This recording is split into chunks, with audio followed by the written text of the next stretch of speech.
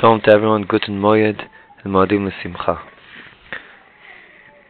As we know, we're in Chag Sukkot, and I want to share with you an idea that we can hopefully take with us throughout the year.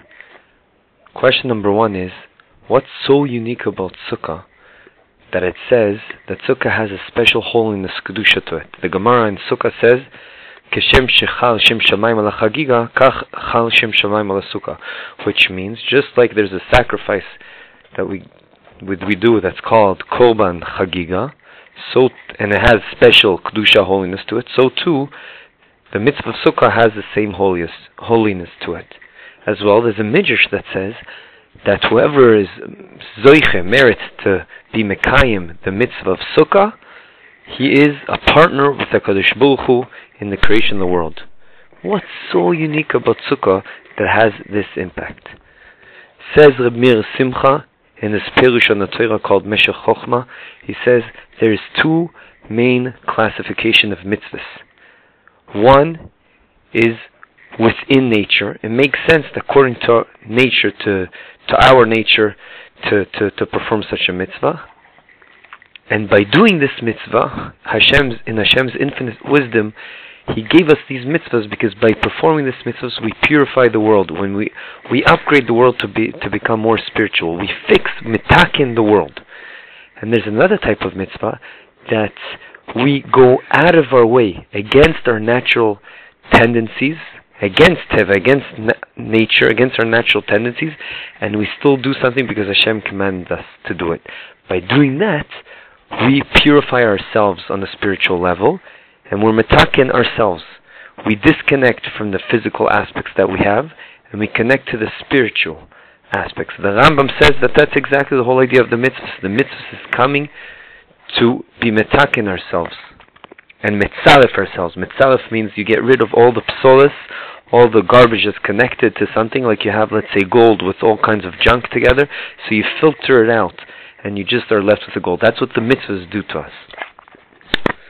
With that, says Reb Meir Simcha, that the difference between Sukkah and any other mitzvah, for example, Arba'at Saminim, that we also have on Sukkot, is the following. Arba'at Saminim is a mitzvah that it's only natural that we do it. Why? Because as we know, Chag HaSukkos is also called Chag HaAsif, which means it's the holiday, it's the time of period in the year that we gather everything into the house. We worked really hard in the fields, and now all the crops are coming home. So everyone's really happy. So we want, in order to rejoice in front of Hashem and say thank you to Hashem, v'samachtem lifnei Hashem Elokechem, how do we do it?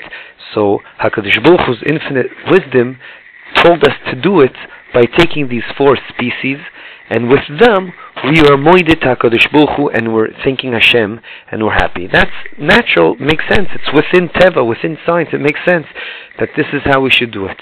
And by doing this mitzvah, Hashem decided it's enough to take these four species. They represent all the crops, and by that we're metakin the oilam over here. But there's another mitzvah, the mitzvah of Sukkah. That's already beyond our natural tendencies. Why? Because a person worked so hard, he now is bringing in from the field all the crops. He just wants to be in his home. Leave me alone, let me be in my home now, my own shelter, my home. I worked so hard. But no, Hashem says, Dafka now, I want you to go out of your natural tendency and be in the Sukkah outside, a temporary dwelling where we know is on purpose. We have Ibur Hashana, and on purpose we want to have it in such a fashion that it may rain, and indeed it did rain several days this year in Eretz Yisrael, and the HaKadosh Baruch Hu wants to do that because that's a mitzvah that we're fixing ourselves, we're elevating ourselves to become more spiritual. Now, the most important thing to understand is that HaKadosh Baruch Hu, when He created the world, the Midrash says that HaKadosh Baruch Hu was mis'aveh to have a dira b'tachtoinim. He yearned to have a dwelling in our olam, in our world over here, down on earth. In order to have that, HaKadosh Baruch Hu set in motion that it's when we do a maaseh, we do an act, that with our action over here, down here, we go beyond our natural tendencies. That proves that Hashem is the creator, and that is how we make a dwelling, so to speak, for Hashem over here with us. Rav Eliyahu Gapian says that it says Hashamayim Shamayim LaHashem, which means the sky, the heavens speak out that Hashem is the creator, but Haaretz Natan Livnei Adam. But the land Hashem gave to us, meaning Hashamayim Misaprim Kevoido, it says, Hashamayim speak out that Hakadosh Baruch Hu is in charge, but the Haaretz, over here, land where we live, Hashem said it's up to us, to our actions, to prove that Hashem is over here. And that is how we bring Hashem to be down here. That's what Hashem yearns for, and that's why He created the world. And that only comes through, says Rav Eliyahu Lapian, when we go out of our natural tendencies to do something because Hashem commands us, even though it's totally against any natural reasoning. And that's exactly why, with this, he also answers the following question: what's the difference between Mount Sinai, Har Sinai, that after HaKadosh Baruch Hu gave the Torah, the Shekhinah was no longer there, no Kedusha to that Har Sinai anymore, as opposed to where the Beis HaMikdash will be built to Mirz Hashem, and where it was built in Har HaMoriah, that the Kedusha is still there, because in Har HaMoriah we did an action. Who? Avram and Yitzchak, the sacrificing of Yitzchak to Hashem, or wanting to, that in itself was so beyond nature, it's without reasoning, and Avram and Yitzchak did it just because Hashem said to do it. That put the Shekhinah, the holiness, over there forever. As opposed to Har Sinai, we didn't do anything, just Hashem came and gave us the Torah. With this we already can understand everything. Sukkah is a mitzvah we do. We go our way to create the sukkah, and if you look in the Psukim, it seems like it screams out that we should also build the sukkah, not just live in a sukkah. It's intrinsically part of the mitzvah. That's what the Netziv says in Emek HaDavar. Why? Because we're doing an action, and through us sitting and living in the sukkah, despite the fact that it doesn't make sense, that brings Hashem to be with us, and that's what Hashem yearns for. Mimele, two of the questions are answered. There's a special holiness involved with mitzvah sukkah, as opposed to, for example, the 4 species that we take. That's already, we didn't do any action, and naturally speaking, that makes sense. We're happy in front of Hashem, thanking Him for all the crops we have. And so too, we're partners with Hashem in creation of the world. Why? Hashem created the world so that He can dwell in this land. But how does He dwell in this land? Only through our actions, that we bring the Kedusha, the wholeness, over here. I'd like to end with 2 ideas that 2 close friends of mine told me. These ideas, totally different, but they're the same idea. One is the following.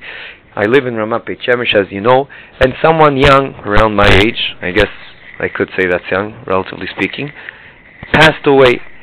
And I didn't really know this person. I didn't go to the funeral, but my friend that went, he said, I looked around me, everyone was crying because it was a sad thing to see that a young person passed away suddenly. But I'm thinking to myself, this friend of mine said to me, I look around, I look right, I look left, and I think to myself, in 50 years from now, no one will be here anymore in this world. So it's true, it's sad, but at the end of the day, it's just a matter of which station you're coming off. When you go on a bus stop, on a bus, who cares really if it's this stop or the next stop? Relatively speaking, we're all going to go at some point. That was story number 1. Story number 2, another close friend of mine told me that he saw a clip of this person that was interviewed, and he did the following calculation, the following cheshbon. He said, okay, I'm so-and-so years old, whatever it was, 45 years old, and according to the average lifespan of a person, I have till 75, I have so many hours I'm going to sleep, so many hours I'm going to be in the washroom. I ended up having only, whatever it is, 300,000 hours. Now what? I'm doing all these projects. That means that, for money, that means that I'm putting a price tag on my hour. That's ridiculous. And why do I do it? So that I can live in a certain house, and with certain conditions. And based on this train of thought, and this person is totally not Jewish, but based on this thought, he decided that he's going to live on a yacht. Although it sounds expensive, it's a lot cheaper. You pay a lot more on the ongoing costs. And this way I can do with my time whatever I want to do, and I'm not a slave and subjected to my work. And my friend was telling me that it really affected him, and he's right. Both these stories are showing us the train of thought, what life is all about. How many hours do we have left to live? If we think like that, and we realize from this whole idea of sukkah, the whole idea is to do something that's beyond our natural tendencies. in order to bring the dwelling of the Shekhinah, of the holiness, over here. That's what life is all about. It's not just Sukkah. We should think carefully. It's true that a person might have the natural tendency to work and make more money. But at the end of the day, if you think about it, what is life all about?